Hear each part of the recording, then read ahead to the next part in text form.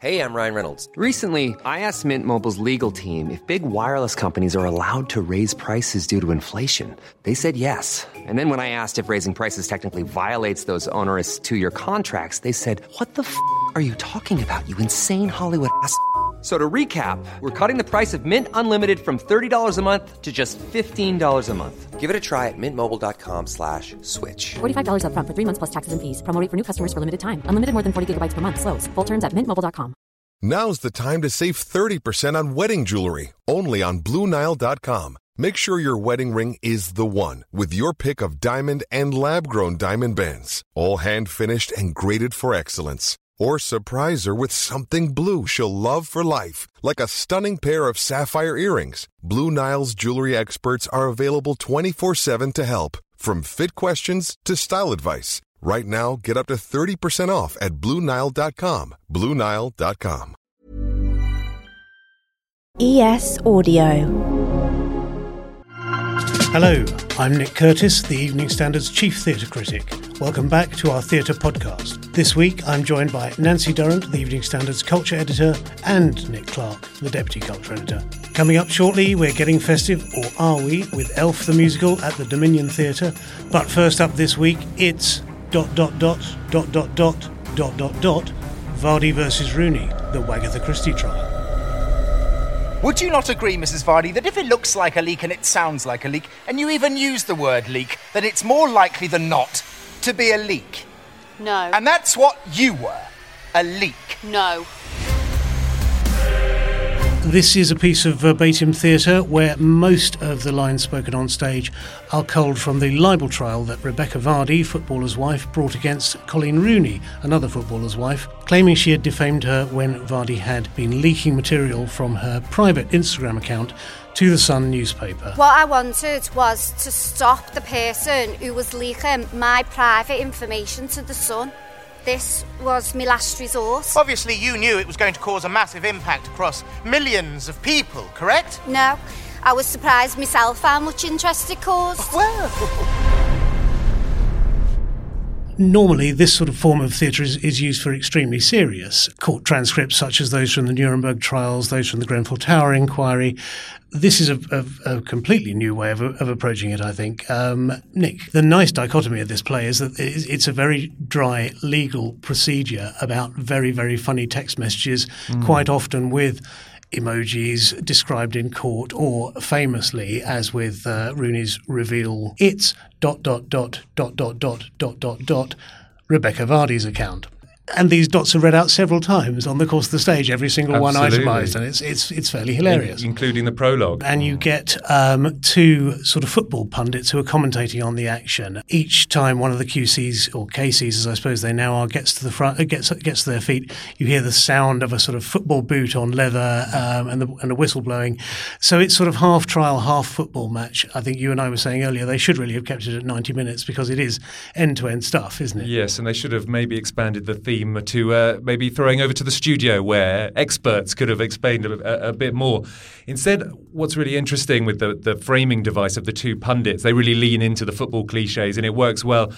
I've read in some places they think it breaks up the flow of the play. I actually quite enjoyed it because I think otherwise the play would remain a little bit too flat if you just stay with the trial as it is, the trial transcript.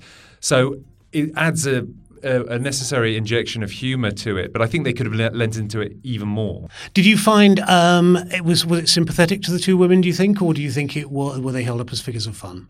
I actually think it was sympathetic to both of them. They're both brilliantly paid. Lucy May Barker as Rebecca Vardy and Laura Dos Santos as Colleen Rooney.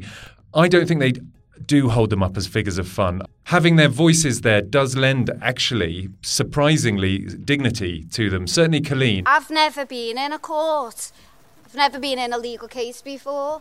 This is the first time publicly I have ever spoke about this. Certainly the people around me took real delight in the laughs, in the skewering, and the moments of absurdity. They'd sort of come to witness two caricatures, I think. And yeah, around me, I did feel a little bit uncomfortable and wondered, because this is not just a play about an argument over social media. It extends into society, into social media.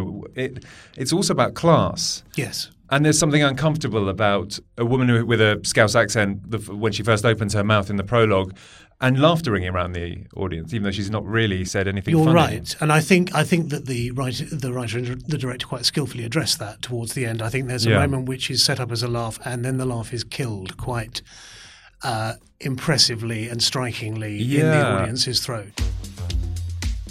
I should say, I think there's also a great performance from Lucy May Barker as Rebecca Vardy, who has this sort of, to begin with, just this incredibly dry, downbeat voice and sort of dead-eyed stare. As if she doesn't realise she's condemning herself out of her own mouth with every single thing she says. And there are some wonderful things, such as, saying to the interrogating barrister, well, if I'm being honest, he of course points out, well, you better be, because you're in a witness box of a courtroom. And that's why Ms. Watt couldn't face coming to court in the end, to have been found that she'd lied, could she? Actually, I think she's been driven to suicidal thoughts by these proceedings and by the antics of the defendant. She even withdrew her statement, just being read out. And yes, responding to the question of, why is your publicist's phone in Davy Jones's locker going, who's Davy Jones? And having the judge explain it to her. But she's got the better part in that she has the laughs. Yes. Colleen is much more sort of dignified. And she gets the sympathy, I think, rather than the laughs, definitely. Although Vardy does get to sort of walk off stage in quite a sort of imperious fashion at the end of it. So she gets one last sort of moment of panache in there, I suppose. She does. I do wish that there was more time to go into some of the issues that do underlie it, because they're hinted at, and it felt to me like they weren't brought out, perhaps on purpose, but it felt like there was more to run. And the film that I came out thinking of was Amy, the documentary by Asif Kapadia. And the reason was when watching that film, it's very clear that you as the audience member, you as someone around at that time, are implicated in what's happened to Amy Winehouse, in the media abuse, her downfall, in just the hounding of this woman. And it seems very clear to me that we're equally as implicated in this trial as well, in a way, in the social media outrage, the outpourings, the laughs, the memes, all of that. And maybe it's because we're too close to it that people haven't thought about it in those terms. But I left the theatre thinking, we're totally implicated. I don't think many around me thought that. They were just having a laugh. Possibly not. Maybe you're right. And certainly I think we were there on different nights. I mean, the first night audience, I think one always expects that sort of abandon from, but interesting that the night you saw it on, you had the same sort of feeling. And the big question that hovers over the play that is never quite explained is why on earth did she bring the case? But the other people, who, as I think you were suggesting, who are implicated are not just us journalists, but us the punters, us who are dwelling, salivating over this case and over the funny things that were written on Instagram or the way these people seem to be carving up each other's lives for profit, really. So it plays every Tuesday until the 10th of January. I wonder whether it will carry on in that format or actually find a theatre to call home on a more regular basis. I agree. It's one of those things that sort of seems tailor-made for the small studio theatre that everyone says they need in the West End. It's on at the same theatre as Life of Pi. It performs the night that Life of Pi doesn't perform, which is Tuesdays. This could be quite a useful way of theatres utilising dead nights. It sits very, very lightly on the set, but it occupies the space quite well. I think it uses the theatre. It's not like sticking a stand-up comedian just on the set of The Crucible and expecting them to be funny. So, maybe it will transfer somewhere. And, of course, we have the prospect of a rematch if Rebecca Vardy decides to appeal the decision. And I believe Lisa Sperling and Liv Hennessy have already said they've got their pens sharpened. There was a football pitch laid on top of the Life of Pi set. Yeah, so sort of half football pitch, half courtroom, isn't it? Yes. Much like my own home setup. So, Vardy v Rooney, the Wagatha Christie trial at Wyndham's Theatre. I gave this 4 stars out of 5. What did you reckon, Nick? I gave it ... 4 stars too. Right, let's go to the adverts. In the second half, Nancy joins me to discuss a festive offering at the Dominion. That's ELF, but will it be an ELF benefit or an ELF warning? We'll be back after this.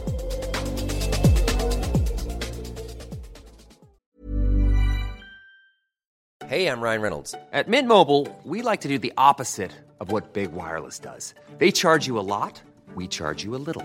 So naturally, when they announced they'd be raising their prices due to inflation, we decided to deflate our prices due to not hating you.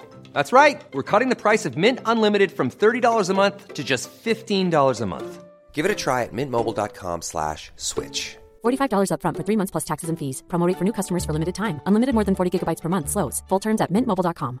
Many of us have those stubborn pounds that seem impossible to lose, no matter how good we eat or how hard we work out. My solution is PlushCare. PlushCare is a leading telehealth provider with doctors who are there for you day and night to partner with you in your weight loss journey. They can prescribe FDA-approved weight loss medications like Wegovy and Zepbound for those who qualify. Plus, they accept most insurance plans. To get started, visit plushcare.com/weightloss. That's plushcare.com/weightloss.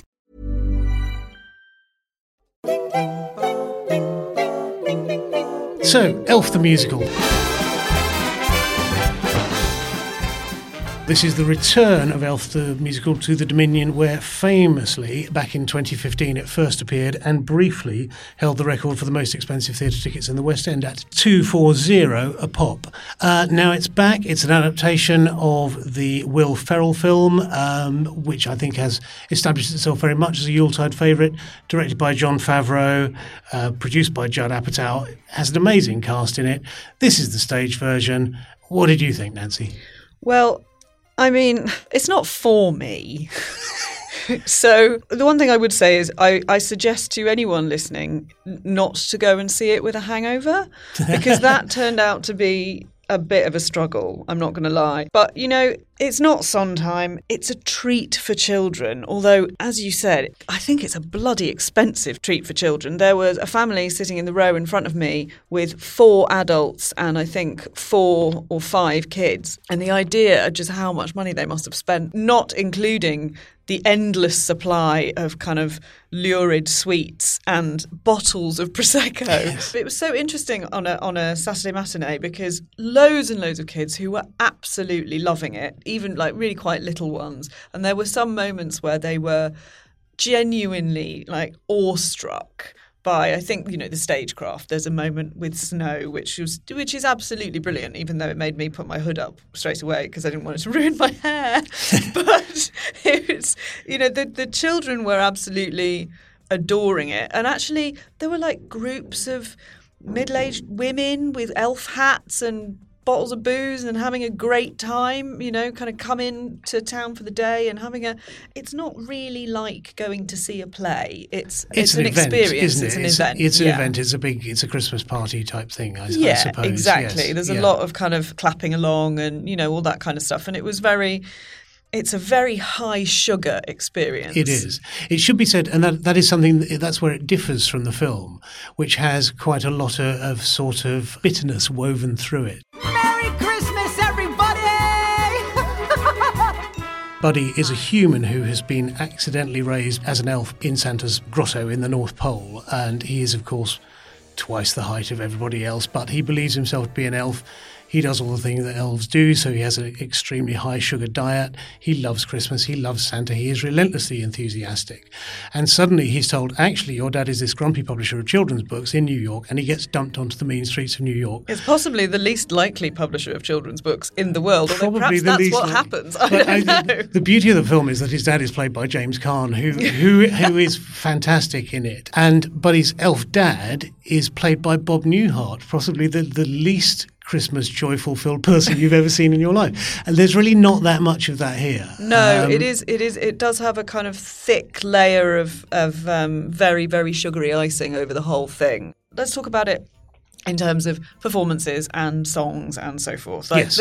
The singing is pretty good, I think. Yes, the singing is pretty good. The dancing is individually not bad, I think, although I found the group numbers a little bit sloppy. Yeah, I think Strictly Come Dancing has made us all appreciate our arm formulations and things more than we used to now. I think we're all much more hypercritical of technical skill in dancing. Yeah, absolutely. But there was a huge audience appreciation of some of the bigger numbers. Whenever anyone did a bit of a belt, they absolutely loved it. You know, there was lots of bravo and you know, serious clapping. And in terms of performances, I mean, Simon Lipkin is Buddy. He's playing the leading role. He's a very accomplished musical theatre and theatre actor, and I think he is fine. I think he's sort of, there isn't so much you can do with this role because he's a child in an adult's body. He is a child man, weird. and therefore particularly the romance he has with his fellow department store worker has to be handled very, very carefully. Yeah. Again, it's something that I think Will Ferrell carries off with almost unique aplomb in the film, and it's almost unfair to Simon Lipkin to expect him to come anywhere close to that. Really, exactly, and you do have to, when you're doing this kind of musical theatre, when there's so much sort of glitter and pizzazz and sugar and sweetness, it's actually very, very difficult to tread that line, I think. It's quite hard to believe that the girl, Jovi, who we meet the first time, but then actually doesn't have that many lines. No. It would fall for this sort of slightly ridiculous this person. syrup-clugging man dressed in an elf suit. Well, quite. My favourite characters coming out of it were Michael and Emily, who are the son of his publisher father, the younger son, yes. who's about 12, who's meant to be about 12 years old, and the dad's wife. And they were actually rather lovely. I mean, you'll see a different Michael, whichever night you go, because there are several boys playing that role. And with children of that age, you do tend to get quite a lot of sort of standing and belting, but they were really lovely. And for me, I liked the characters because they were both optimistic but realistic, unlike Buddy, who is just relentlessly optimistic and doesn't really understand what realism is, and that's fine. They're dealing with an unhappy, overworked father and husband, and their chemistry together, which I think is undoubtedly absolutely on the shoulders of Rebecca Locke as Emily, was actually very touching. She's the only, she's the grown-up, but they really worked well together, and they have this lovely number when they, I don't think I'm giving it away, they see Santa. And Spoiler alert. And they really, their sort of excitement and coming together is really quite adorable, actually, and I rather enjoyed that bit. The standout songs I thought were Happy All the Time. I quite like which is a big bouncy elfy number, and the story of Buddy towards the end, where they all tell you basically the story of Buddy. It's the story of Buddy the elf. It's the story of Buddy the elf. It's the story of. It's kind of brilliant if he says so himself. It's the story of Buddy the elf. But I quite liked Nobody Cares About Santa, sung by a rabble of disgruntled department store St. Nick's in a big Chinese restaurant. Nobody cares about Santa. You once were revered. Now they yank off your beard. 'Cause nobody cares about Santa Claus. The only thing about that number that slightly disturbed me was there are 3 young female actors, dancers, singers as part of the ensemble at that point, playing the waitresses, and the dresses that they're wearing these very short Cheongsam dresses, and they're slit essentially up to the waist. Yeah. And they're wearing, what are they called? Fishnet tights. But they're doing a lot of leaping and I just sort of thought, is it entirely necessary that they would dress like they were in a kind of opium den? I don't know. I wasn't entirely up for that. It should be said that Georgina Castle as Jovi as well is sort of given a miniskirt rather than a personality, I think. Yeah, I did feel a little bit like the whole thing was all about Buddy and his sort of syrup habit. I mean, what am I going to do? I'm sitting here talking about Elf the musical, which is effectively a panto, worrying about the kind of position of women in it and whether or not their characters are sufficiently rounded. I'm looking at this from the wrong angle. I should have been looking at it from the bottom of one of those bottles of Prosecco that they are making a killing on the bar in the Dominion, because so many people have gone to watch it, including people who have apparently been watching the Asda advert. I don't know if you've seen it, but Asda is they've included bits from the film in the Christmas advert, and apparently it's made bookings rocket, which is kind of amazing. It's testament to the power of that character, isn't it? And to the original film. It's my wife's favourite Christmas film, and we do rewatch it every year. And that's one thing that this show did make me want to do, was go back and rewatch it. Well, exactly. I think that's fine, and I never need to see it again. Yes, that's absolutely fine. But it was very, very clear to me that everybody in the audience was having a great time, and that is ultimately what matters. So, being a Christmas Grinch, I gave Elf 2 stars out of a possible 5. I know you're sort of erring slightly more on the generous by the sound of it, Nancy. What did you think? I am erring more on the generous, and though I hate a 3-star review, as you know, Nick, it's I feel it's a bit sitting on the fence. I'm prepared to kind of sit on the fence with this one. I think it is kind of it's a 3-star show. But if you want something to take your kids to and have a very, very Christmassy day or night out, then it's the show for you. 4 stars if it pacifies the kids and if you tuck into God, the booze 5, beforehand. Yeah. Great. Well, that was Elf the Musical at the Dominion Theatre.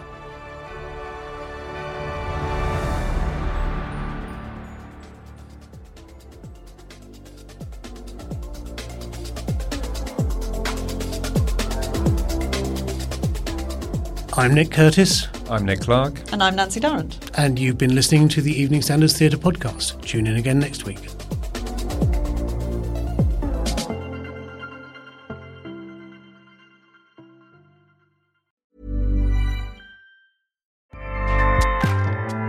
Acast powers the world's best podcasts. Here's a show that we recommend.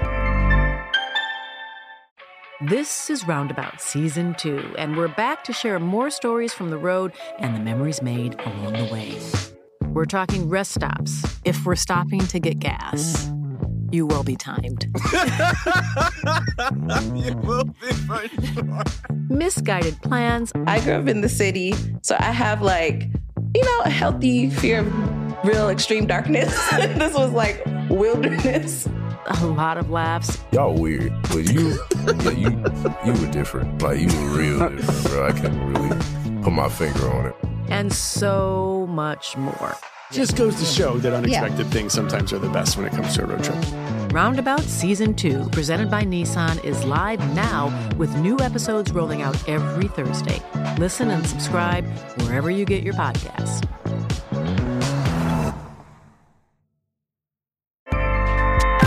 Acast helps creators launch, grow, and monetize their podcasts everywhere. Acast.com.